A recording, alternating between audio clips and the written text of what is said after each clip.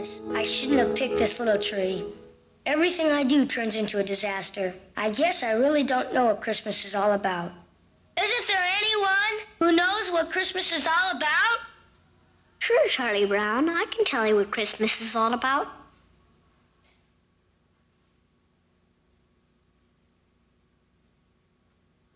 Lights, please. And there were in the same country shepherds, abiding in the field, keeping watch over their flock by night. And lo, the angel of the Lord came upon them. And the glory of the Lord shone round about them. And they were sore afraid. And the angel said unto them, Fear not. For behold, I bring you tidings of great joy, which shall be to all people. For unto you is born this day in the city of David a Savior, which is Christ the Lord. And this shall be a sign unto you. Ye shall find the babe wrapped in swaddling clothes, lying in a manger.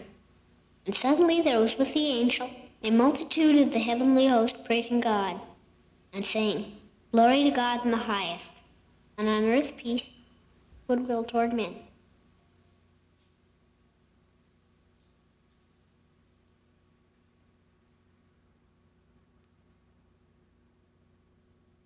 That's what Christmas is all about, Charlie Brown.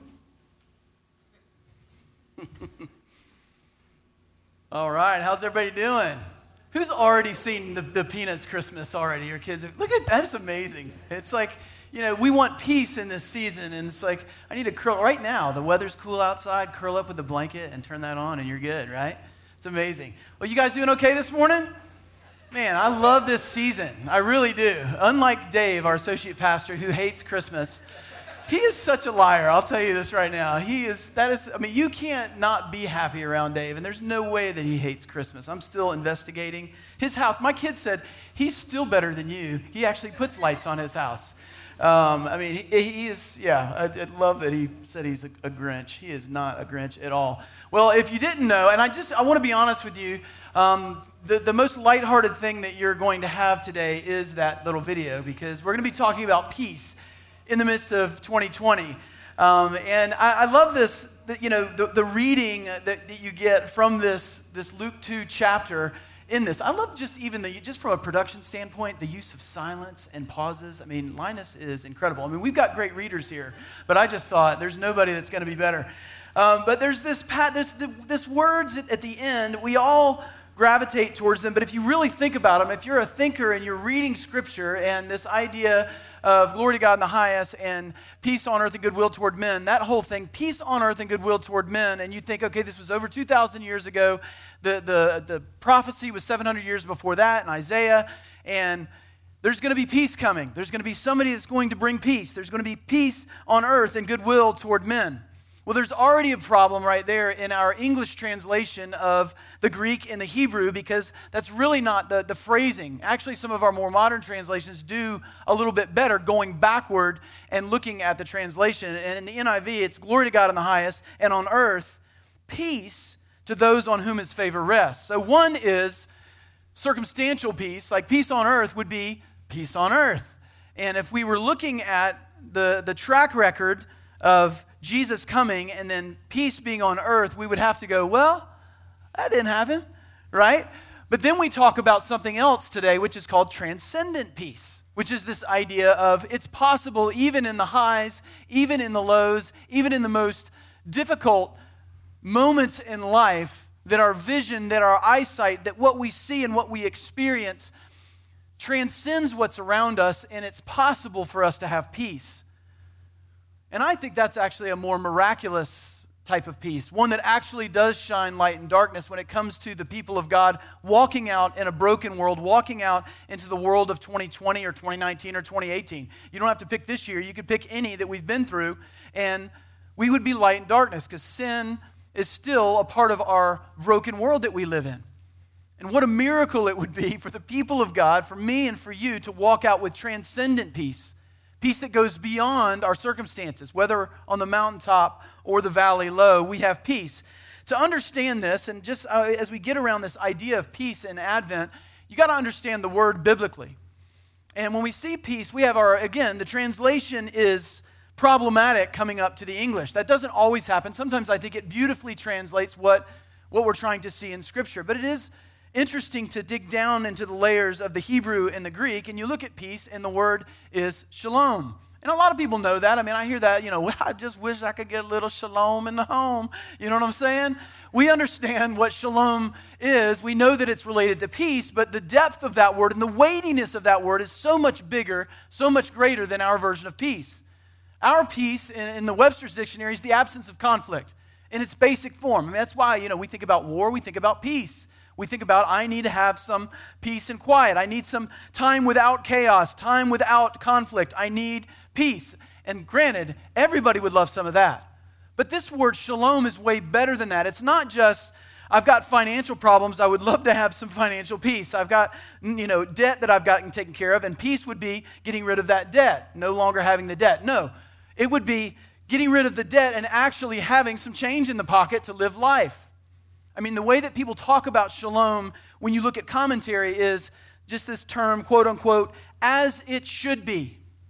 Shalom is things are as they should be, a much weightier word. But the problem for you and me, this is interesting about human beings as we dig into peace. God created you, some of our greatest assets as the majestic creations that we are on planet Earth, because we are the pinnacle. We are God's pinnacle creation, the ones that walk around with souls. I know that some of you believe your dogs have souls, and we could get into that theology. You can email me, about Fluffy or whoever he is that is going to be with you in heaven.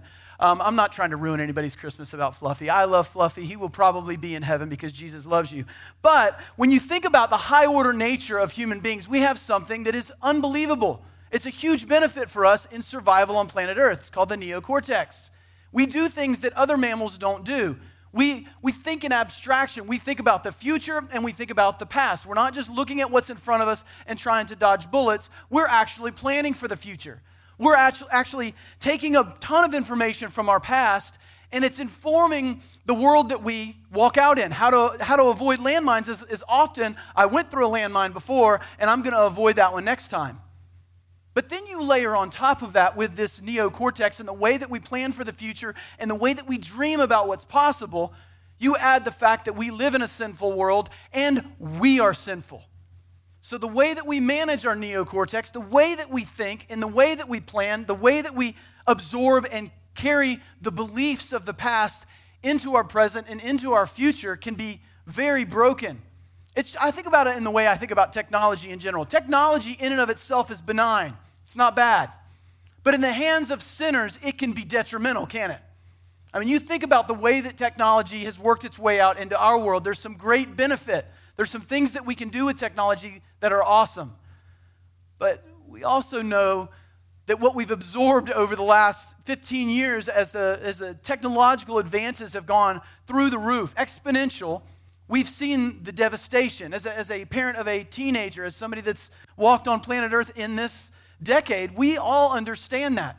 It's the same with some of the things that are built into the human being that God put there as assets. In our sin and brokenness, they can fail us. They can betray us. Because the reality is peace is found when we're not actually conceiving of the future all the time. When we're not carrying the broken burdens of the past. When we can live in the present, in the moment. Most people's regrets when they get older is, I wish I was more present. I wish I wasn't worried so much about the future. I wish with my kids, with the people that were around me, I was there. Like Willie Nelson says, wherever you are, be there. There's some wisdom with Willie. We should be there. But how do we do that? We have to betray the way that we were created. Is it possible for us to have some sort of transcendent peace? I mean, in our world, just like I said, the technology, think about, why do we not have peace right now in our world? And don't just think about 2020. Just think about any of the recent years. I mean, for us, we have a 24/7 anti-shalom that we carry around in our pocket. You know what I'm saying? I mean, at 24/7 news, 24/7 notifications. Who has figured out, I need to turn off some of the notifications on my phone? Because it's buzzing all the time. It's pulling you in all the time. And as planners, as people with a neocortex, we think, I need to know all the information. I need to know what's happening locally. I need to know what's happening globally, because that's going to inform me to make better decisions to avoid the landmines of life. So we're tethered to this device 24/7. Disasters, global pandemics, whatever, tsunamis, all of the things, everything that's bad. And the news feed that's coming in, the information that's coming in, I mean, there's some happy things that you see that are absolute lies on Instagram, but there's that thing that we've got attached to us. That is not creating peace for us, is it? I mean, if we really look, if we dig down deep and admit it with a truthful spirit, I mean, there was simpler times. I don't mean this as the old guy thing. I'm not that old, but I am old enough. Some of you will be shocked. There will be a few of you in here who remember when things just shut off. Like at the end of the night. I remember. I'm that old. When you got to like 11:30, the national anthem would play on the 5 channels that you had, and it would say end of broadcast. It was over. Like it was just like, what are we going to do now? I don't know. It's over.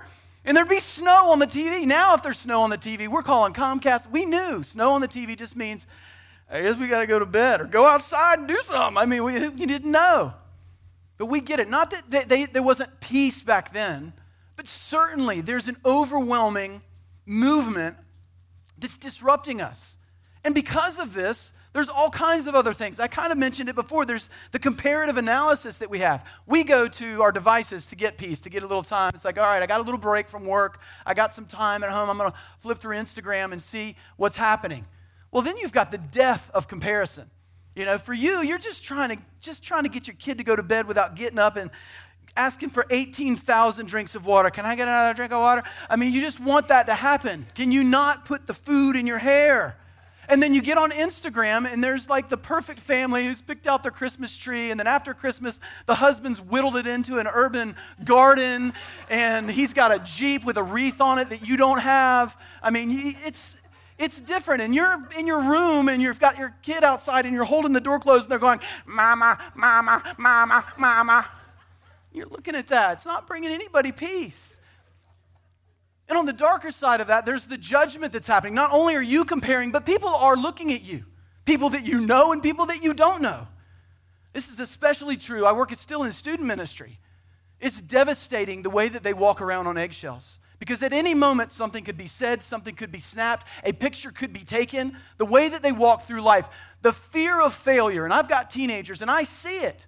The fear of failure. Like, you don't get into this place or have this type of performance or you don't do this thing. It's not just something that you come home and tell mom and dad, I didn't make it or this didn't happen. Everyone knows. And the judgment comes in waves, in waves, in waves. And they're walking around wondering, did somebody get that? I mean, they literally are worried about being natural and free like kids should be. Because a picture could be taken, something could be said. They walk on eggshells. And it's inundated, it's coming in.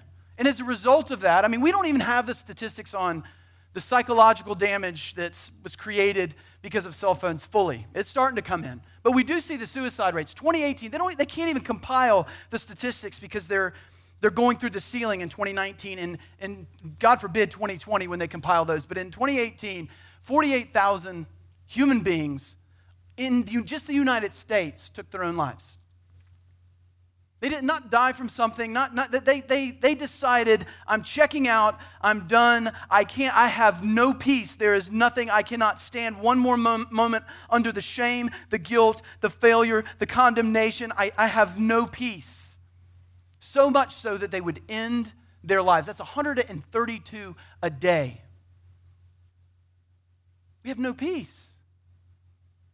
I took my breath away several years ago. I think it was 2017 or 2016. I was at Passion Camp with a bunch of students.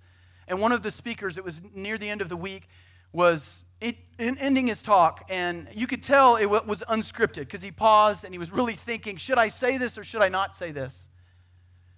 And he just said, I just feel like God's leading me to ask this question. I feel like there's somebody that's out here that has already written the letter, who's already scripted out, made a plan, typed it on a computer, written it in a journal, the goodbyes and the plan to take their own life. And he paused and then he said, I want to speak a word over you from the book of Psalms that today you will not die, you will live. And then he continued to talk about the person of Jesus and that Jesus had never left them. Jesus was crying with them. Jesus was walking with them. Jesus was, as Leslie said, tearing down walls, going over the mountains, into the valleys, going wherever he had to get to your heart and to pull you out of the pit that you're in. And then he said, I just want to pray for you. So everybody bow their heads. And if that's you, and this is a bold thing to do at a youth deal. Is anybody going to respond to say they've actually written? This wasn't like, I'm really sad right now because my, Jeff broke up with me. He was saying, no, you've written the letter. If you've written the letter, if you've contemplated this so much that you've written it in your journal and you've got a plan. He said, I want you to raise your hand because I want to pray for you and speak something over you. Everybody bow your heads. And I peeked to see what was going on. I was like, about 150, at least 150 raised their hands. And immediate tears came to my eyes. 5,000 kids, 150 said, I've written the letter. I've written it in my journal. I've penned it. I've said my goodbyes.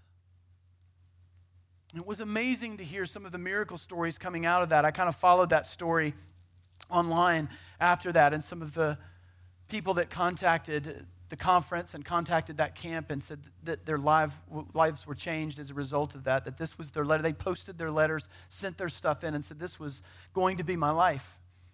But because something intervened, something changed in that moment to shatter an idea, a broken view of what was possible. Circumstantial peace, I think all of us know is fragile.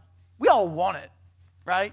I want circumstantial peace. When you think about peace coming, you think about this passage, you think about Isaiah's prediction that there would be a peacemaker, that there would be someone that would come and change things.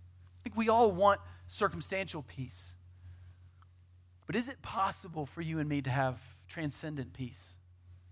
Moment to moment and day by day. And I think the lie that you might have heard in church is that you accept Jesus, you become a follower of Jesus, and you got peace. Sorry for all you other chumps. I accepted Jesus. Peace for me. That would be a lie. That would be a lie. Because we walk through trouble. We walk through the same things that everybody else is walking through. We got people in this church that are walking through diagnoses that have them rattled to the core. Cancer in this church. People that are headed in directions that would absolutely shatter some of you. Marriages that have fallen apart, relationships that have fallen apart, wayward, just absolute prodigal children that break your heart. But how do we walk through those places and actually have peace? I certainly want to know. Well, if you look at Isaiah 9, I love that Dave brought this up last week. In Isaiah 9, it says, For to us a child is born. I love the simplicity of this. To us a son is given, and the government will be on his shoulders, and he will be called Wonderful Counselor, Mighty God, Everlasting Father, and Prince of Peace. God's solution to the problem of peace and the problem of finding shalom, God's solution was not a peace plan, it was a peacemaker. It has always been that way. God's simplicity of his plan was always in a person. It was always in a real person. And I think for many of us, we have this concept of Jesus. We have this picture of Jesus, whether it be historical or the felt board Jesus that you grew up with in church, and somebody told you a story and it's storybook Jesus and it's a distant thing. But the way that we read Scripture and the way that many of you have experienced Jesus and woken up to that reality, and maybe some of you haven't, is that he's as real as the person that's sitting next to you. He is alive. He is changing things in history right now. He's not just done. There's not just this one historical, amazing act. That one act changed everything in history, but he's still working. He's working in your waiting. He's doing things when you're not doing anything. In the midst of your hurt, he's there. He's in this room right now by the power of his Spirit, speaking to some of you, maybe for the first time. But the prophet's leading us to something that would ultimately happen where Jesus would walk with flesh on. And Jesus talked about peace. In John 14:27, he talked about it often. And you talk about Jesus got dropped in one of the most unpeaceful times on the planet, under the Roman Empire. They wanted to bring peace, Pax Romana, that's what they were working towards. But in the process of bringing peace, they brought devastation, and they were the most oppressive regime around. But he's saying to his followers in John 14, peace I leave with you. My peace I give you. And then he wants to be very clear. I do not give to you as the world gives. In other words, he's saying, hey, circumstantial peace, like what you're looking for, and fighting for and what you're thinking about. He's thinking about the surrounding circumstances. They wanted him to take the throne. They wanted him to replace Herod. They wanted him to replace, for the Israelites, they wanted him to take over, to be a king like King David was in the days of old. They needed somebody to actually change the government. They needed somebody to change the oppressive nature of the society that they lived in. They needed somebody to take care of this circumstantial stuff. And Jesus is thinking more on a global level. Jesus is thinking a bigger story. He's thinking a narrative arc that would lead all the way to places and rooms like this, where it wouldn't just be the people of Israel, but it would be the entire planet. But it would be this transcendent peace, not this circumstantial peace that would come. There would be a bunch of followers of Jesus walking around miracles, the light in darkness. Under the worst persecution in history, they would be peaceful. They would be walking into different countries as foreigners, carrying the light of Jesus while chaos is going on around them, but yet settled by peace. That was his plan, that peace would be with them, not as the world gives. Do not let your hearts be troubled. Do not be afraid. So how can we have peace? I often stay away from really uber practical messages that stretch really the biblical boundaries, because today, honestly, is just like Aaron said, it's about Jesus. It's about Jesus and the peace that Jesus brings. This is not a peace plan, but it's about a peacemaker. But how can we have peace? And I've just got 3 things this morning. I could probably have a 10-point sermon, but I'll spare you. But the first one and the most important one, sometimes I end with the most important because I'm like, this is going to be the crescendo. But we're going to start with the most important, which is peace with God. Romans 5, it says, therefore, since you have been justified through faith, we have peace with God through our Lord Jesus Christ, through whom we have gained access. Now, this is important right here, this word access. Hopefully, this will reframe maybe the way you think about this, and you breeze by this idea. We get to come before Jesus, that's great, but you have access to the peacemaker. What you didn't have before, because of what Jesus has done, you have access to the peacemaker by faith into this grace in which we now stand. So through the death, burial, and resurrection of Jesus, all of a sudden we have access. Something has changed. There's peace between you and God. It's the most important chaos that you need to take care of in your life. You may not think so. You're looking down here on everything that's going on here, but if there is a problem, a separation, if there is wrath, if there is a separation between you and God and there is no peace, that needs to be dealt with. And the beautiful thing is you couldn't deal with it. You had no shot at dealing with it.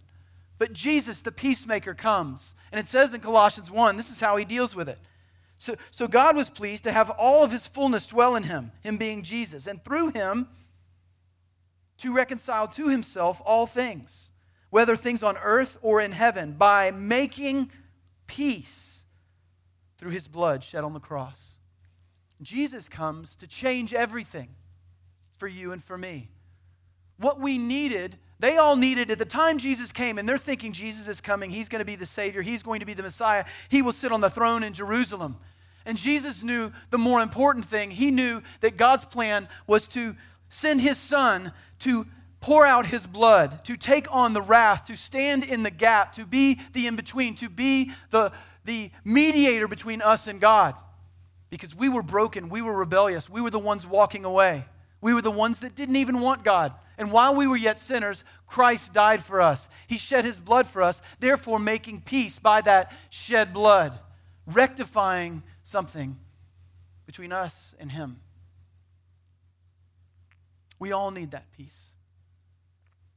And sometimes we have a fractured view of what it means to be a Christian. And if we don't get this, none of the rest of today will really matter. Peace with God. You need this peace because it changes everything. It changes everything. This week I was talking to students, and we're in this series called Filter. And we're just talking about, how do we walk into life and be in the world and not of the world? How do we walk into every situation and every circumstance and not fall prey to all the things that students have at their feet, the things that they're trying to navigate, the 24/7 judgment. How do you walk through life and not allow that to affect you and actually walk towards life and not towards death? How do we not leverage and use the things on planet Earth to try to medicate the hurt that we have? And the beauty of it is that the gospel does that. When we have peace with God, guess what? It changes something. This is important because you're not going to have peace if you're carrying all the baggage from the past. If you're still carrying the sin and shame, if you're still carrying the rejection, if you're still carrying the abandonment, if you're still carrying those things and they're defining and they're informing with your neocortex all of the decisions that you make, all of the things that you do, you will end up continually walking into sin in order to solve those problems. For students, I said, you will compromise your lives. You will give something to a boy or a girl just to have them look at you and say that you're pretty. And the beautiful thing about the gospel is when we become Christians, it's not like those belief systems all of a sudden fall off. That's the lie that many people hear in the church. Like, okay, no more abandonment. I'm loved by God and I get to run into the freedom of, being accepted and loved by Jesus. All of those things are true, but there's still a belief system here that needs to be repented of. There's still something hanging on you, a chain.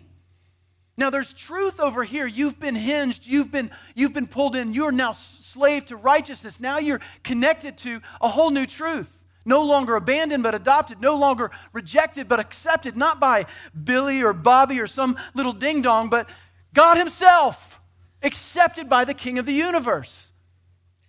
But for you and for me, we get the opportunity. We think repentance is this thing where we walk towards God, oh, I just did something bad. No, it's this joyful thing of realizing I'm tethered to the King and I can pull off rejection. I can pull off abandonment. I can lay those things aside. I'm no longer chained. I was chained and I had no shot at removing these chains in and of myself. But Jesus came and his blood broke the chain. And now I'm accepted. Now I am loved. Now I am chosen and I belong to something. I'm a citizen of heaven. Now I've got a filter to walk through life with peace because I've got peace with God and it's changed everything about the way I interact with the rest of the world. First and foremost, peace with God. It is the most important thing that we settle. And some of you may have walked in here with maybe an idea of religion or Christianity, but you don't know the person of Jesus. You've never taken all of the things that have defined you and laid them at his feet and said, I believe what you did has broken these chains. I repent of believing that these things will cure all of these things that are attached to me. But I know that you do it by your blood. I believe in what you've done, and I want to give my life to you. You've never done that. You've just said, I'm a church person. I grew up in church. My parents were Christians, and now I'm a Christian. It's a lie. If you're depending on that, that's shaky ground to be on. Commit your life to him. It'll change everything. Because peace is not about coming to church and maybe it'll give me a little bit of peace. It'll settle my heart. My kids will be nicer to each other. No, there's a peacemaker and his name is Jesus. Secondly, we see, if you've got your Bible, Philippians chapter 4. I love looking at the Apostle Paul because the Apostle Paul, it was Jesus and only Jesus in the chaos that he was walking through, the persecution he was walking through. So number 2 would be, peace with God, recalibrate your mind. We actually have some things to do in this process. He's done everything to give us peace with God, but how our belief system changes is the process of sanctification. And he says, finally, brothers and sisters, whatever is true, whatever is noble, whatever is right, whatever is pure, whatever is lovely, whatever is admirable, if anything is excellent or praiseworthy, think about such things. He's talking about reframing your mind. This passage in Philippians chapter 4 is about the idea of peace. How do I walk through the chaos that we're in? How do you walk through 2020 and actually have peace that surpasses all understanding? And he's saying, recalibrate the brain. And when you look at Paul's reasoning for writing this, you read the commentary and you dig down into the Koine Greek and find out what he's actually saying. Let's take the first 3. Whatever is true, whatever is noble, whatever is right. You know what he's talking about there? Doctrine. He's saying you got to have your thoughts about what you think about God need to be correct.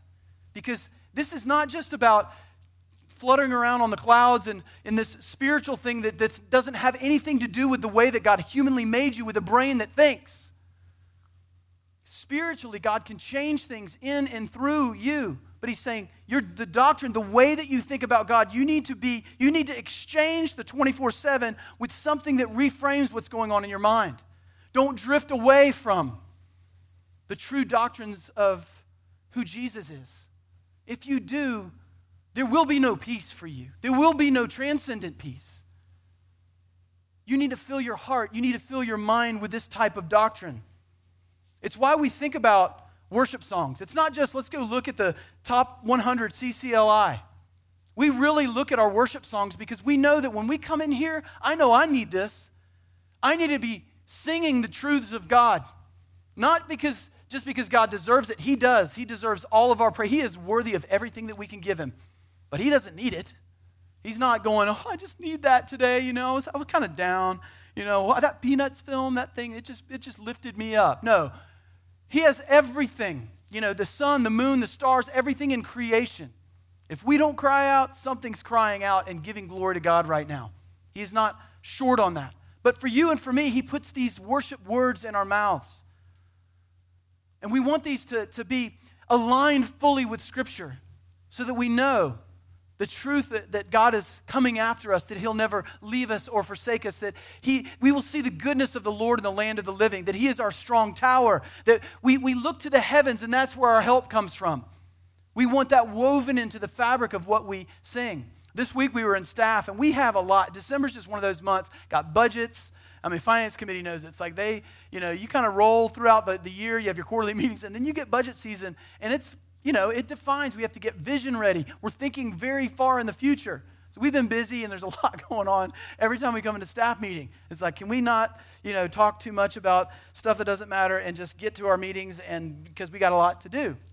And we finished up a pretty brief staff meeting this week and Beth said, hey, we're going to go into the rec room and we're going to worship.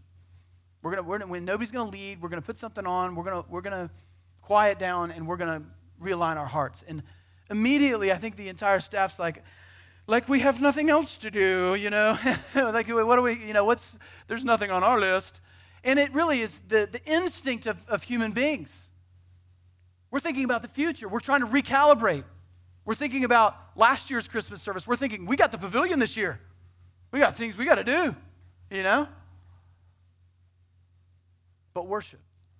And you get in that moment, and we love Maverick City. I don't know any fans of Maverick City in here, but they most of their words and their lyrics are rooted directly from passages in Scripture.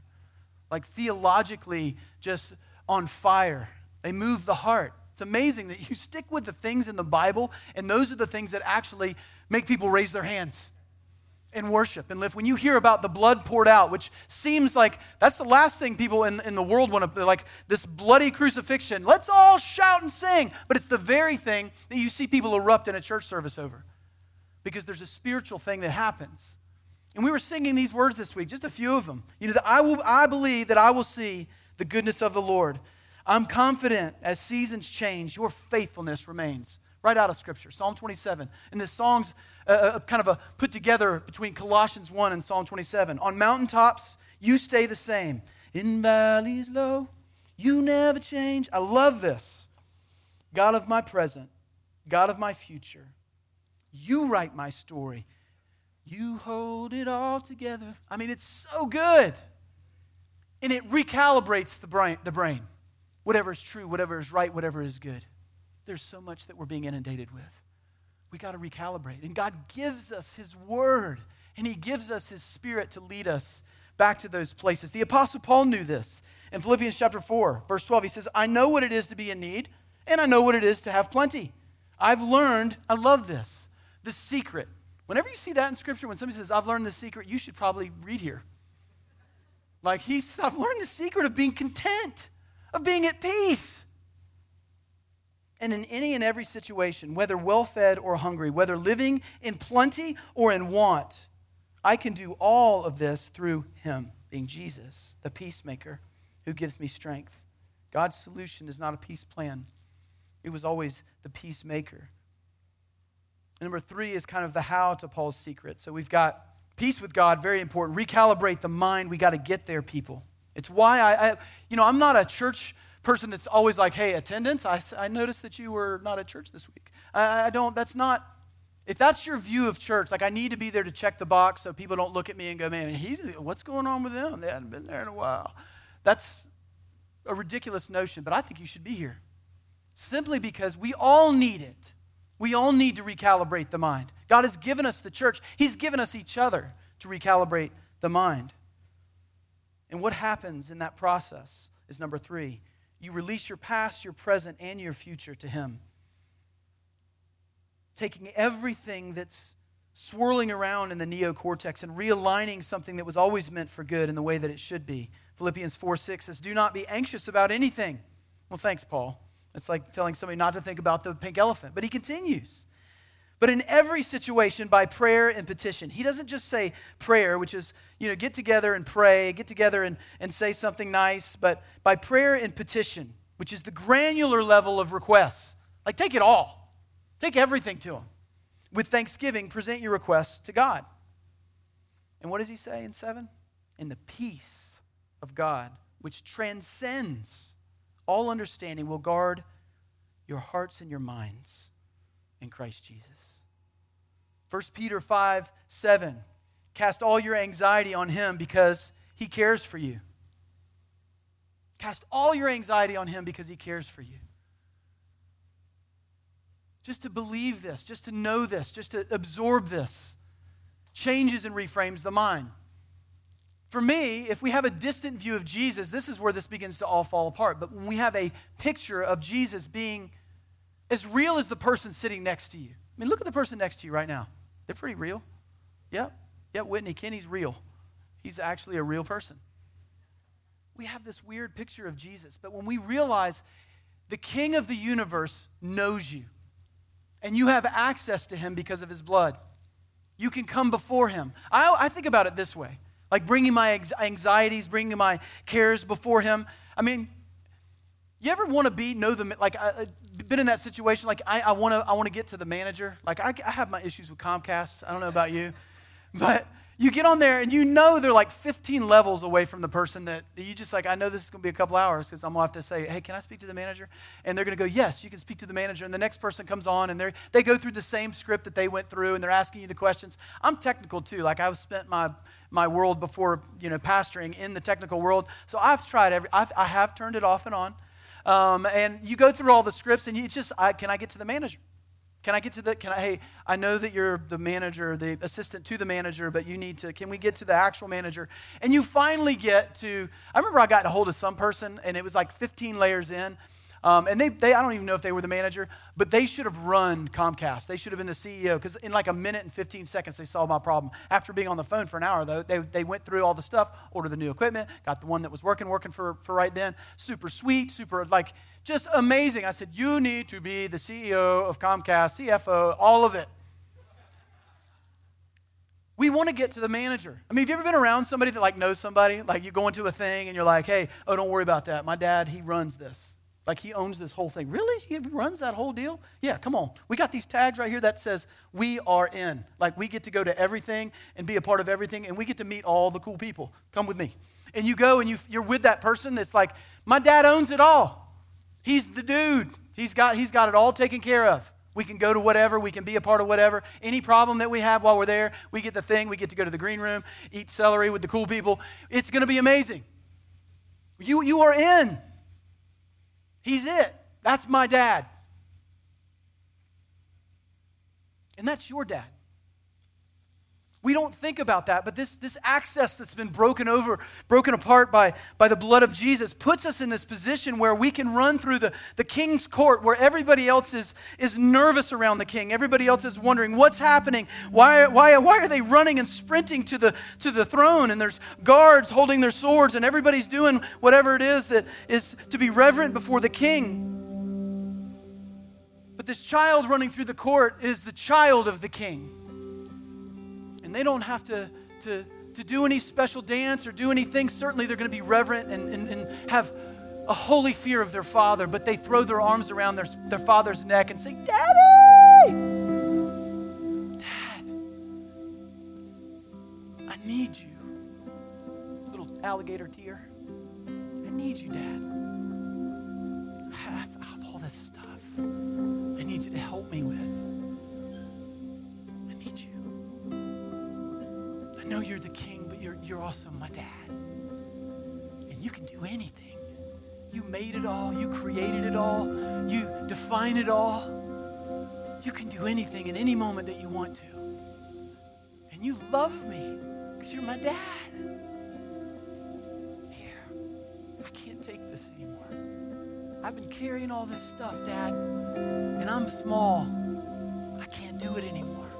Can you take it? And he takes it. That's what he does. No more complex plan than that. Right here. Bring it to him. And the peace which transcends all understanding, it will blow away the rest of the world's concept of how in the world could you walk through cancer and have peace? How could you walk through a divorce, a relationship falling apart, shed tears, but you have peace? The miracle of peace comes from the peacemaker. Access to my dad. That changes everything.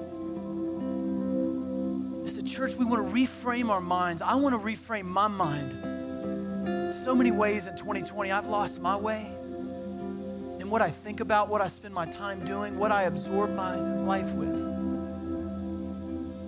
But man, I want to find myself on my knees. I want to find myself in that rec room dancing and singing the truths that in valleys low, you'll never change.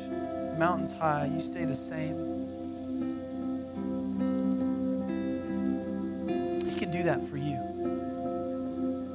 In this moment, by the power of His Spirit, you can't make it happen. He makes it happen. But you can come to Him. Let's stand. God, we love you. God, just come in power. We need your power, the power of your Spirit. In our self-trying, we want to find circumstantial peace, a corner where we can be alone and just be quiet for a moment. But God, we need something bigger. We need something better. We need something transcendent. Because we don't just want to be free. We want to carry our freedom to the world. Because you've liberated us, we can carry that liberation to other people and see them take the chains off. We want to carry that type of peace. We want to carry that light to the world. God, I pray that you come right now and heal. Heal our hearts emotionally and spiritually. God, make a way. Make a way right now, even in the circumstances that are being carried in this room. Make a way. We need it. We need it right now. In Jesus' name.